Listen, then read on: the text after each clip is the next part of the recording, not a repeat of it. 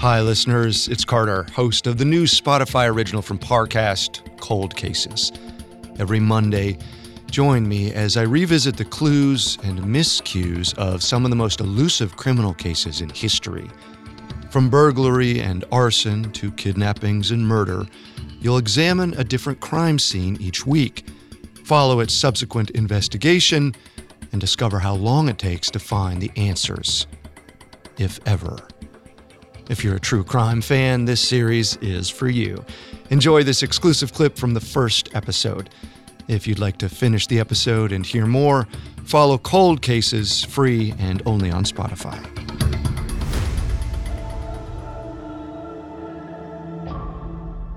Due to the graphic nature of this cold case, listener discretion is advised. This episode includes discussions of violence, sexual assault, substance abuse, murder, and suicide. We advise extreme caution for children under 13. It's 1986. A man stands in the middle of a forest in League City, Texas, underneath a dark and moonless sky. His left hand is wrapped around a beer can. His right cradles a gun. He's hunting. He makes his way through groves of spindly mesquite trees until he reaches a small clearing, a place full of ghosts. The place where his daughter's skeleton was found. The man sits on the grass and lights a cigarette. He's going to wait here as long as it takes, until the monster who killed his daughter returns.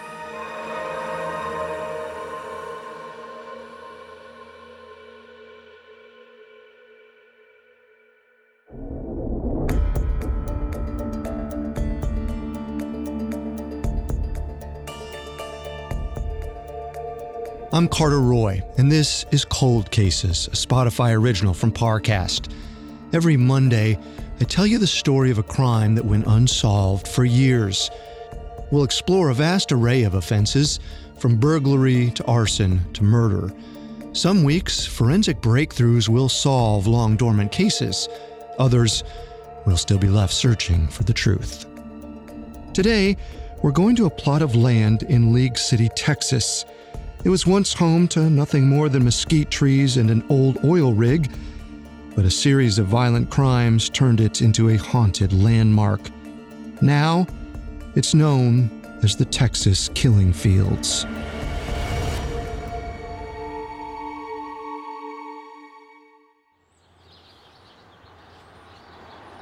About halfway between Houston and Galveston is the small town of League City, Texas.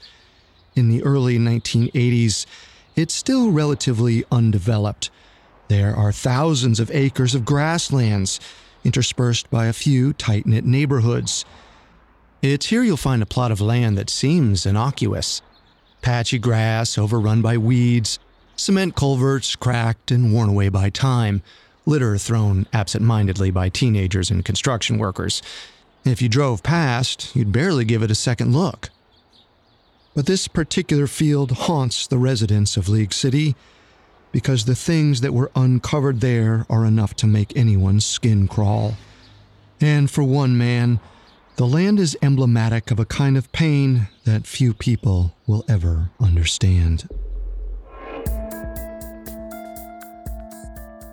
Our story begins in September of 1984, just a few miles away from that grassy plain.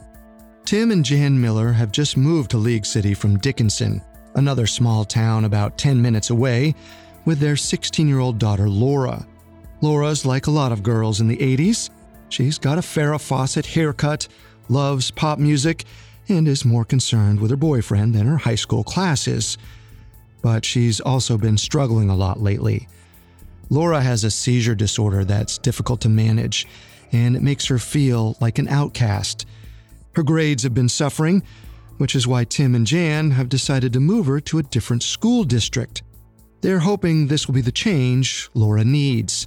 A new high school, new friends, new horizons.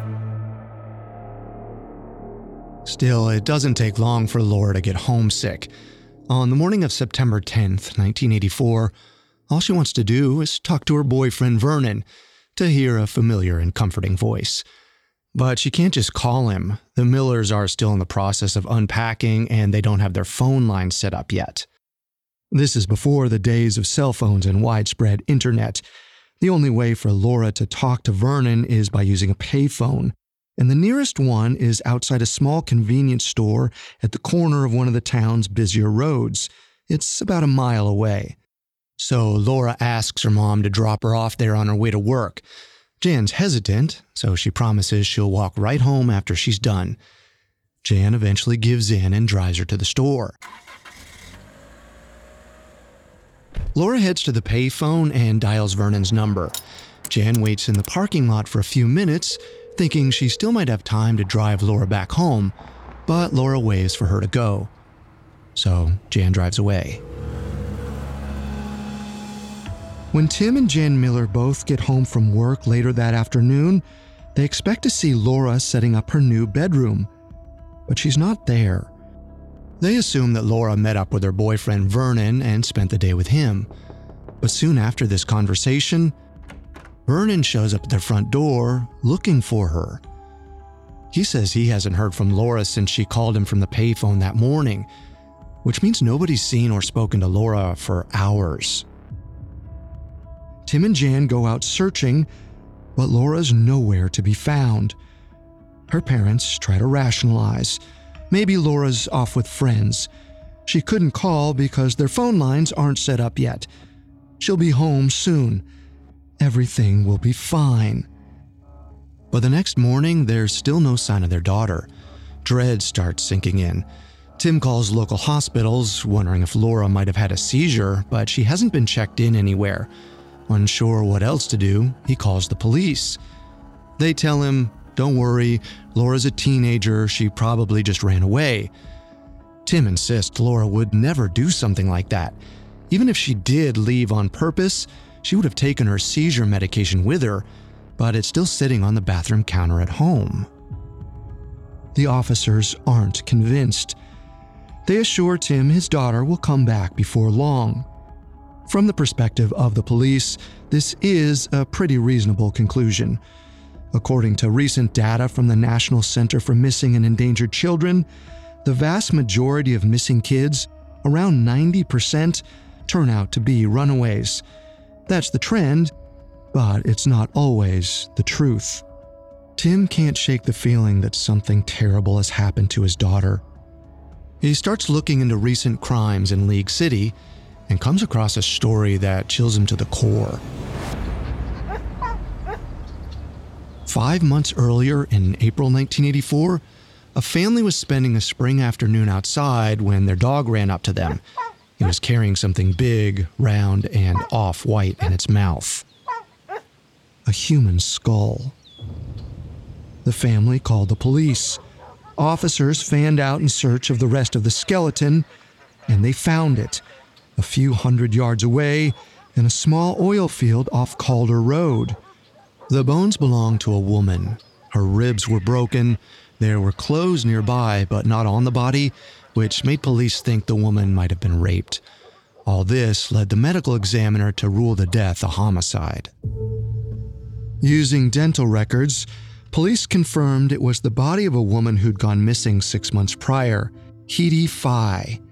Before her disappearance, Heidi was a 25-year-old cocktail waitress who lived in League City with her parents and her 6-year-old daughter. Their home was less than a quarter mile from where the Millers would eventually move. In October of 1983, Heidi told her dad she was going to hitchhike to Houston to see her boyfriend. She left, and a little while later, an employee at the local convenience store watched Heidi make a call on the payphone outside. The same payphone Laura would eventually use. And that's the last time anyone saw Heidi. All this happened less than 1 year before Laura Miller went missing. When Tim hears this story, it's like the floor falls out from beneath him.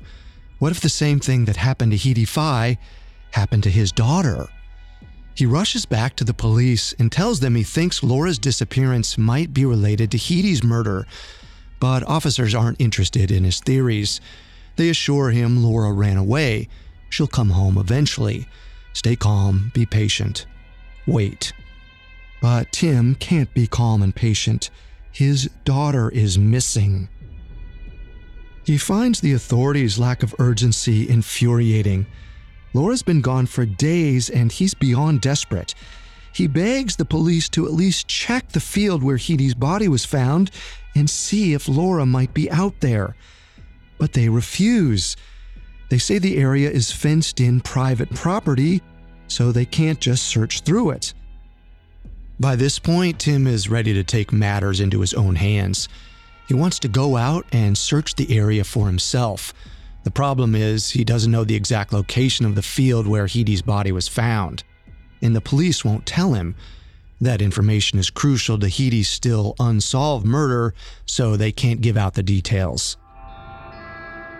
If you've never been to South Texas, you might wonder how locating this field could present such a problem, especially since the discovery of Heidie's body was widely reported in the news. But that small oil field is just one section amongst thousands of acres of land. It's worse than looking for a needle in a haystack. Tim doesn't even know where to start. He feels stuck. Over the following months, he keeps looking for Laura, contacting friends and family, doing whatever he can to track her down. But it's no use. As time continues to pass with no new information, he loses hope. He can't deny his gut instinct that Laura's lying in that oil field just out of his reach. September 10th, 1985, marks 1 year since Laura disappeared. When the day comes and goes with no leads, Tim resigns himself to the idea that his daughter isn't coming home alive. He can't eat, can't sleep, his marriage starts to fracture, his life is falling apart. It goes on like this for a year and a half. By 1986, Tim feels like a danger to himself. So, in February of that year, he checks himself into a hospital. He's hoping to escape the stress of worrying about Laura and to start to recover, physically and emotionally. But the troubles in League City are just getting started.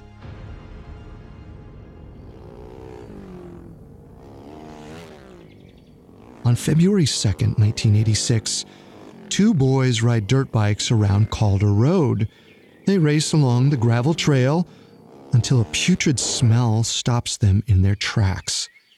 They're curious, so they follow the scent. It leads them into an oil field. The grass is all dried up, and the leaves on the mesquite trees are just starting to grow back. That's when they notice it.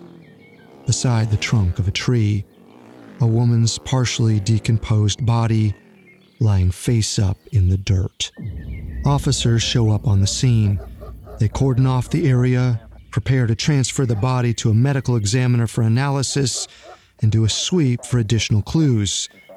Then, they make a startling discovery.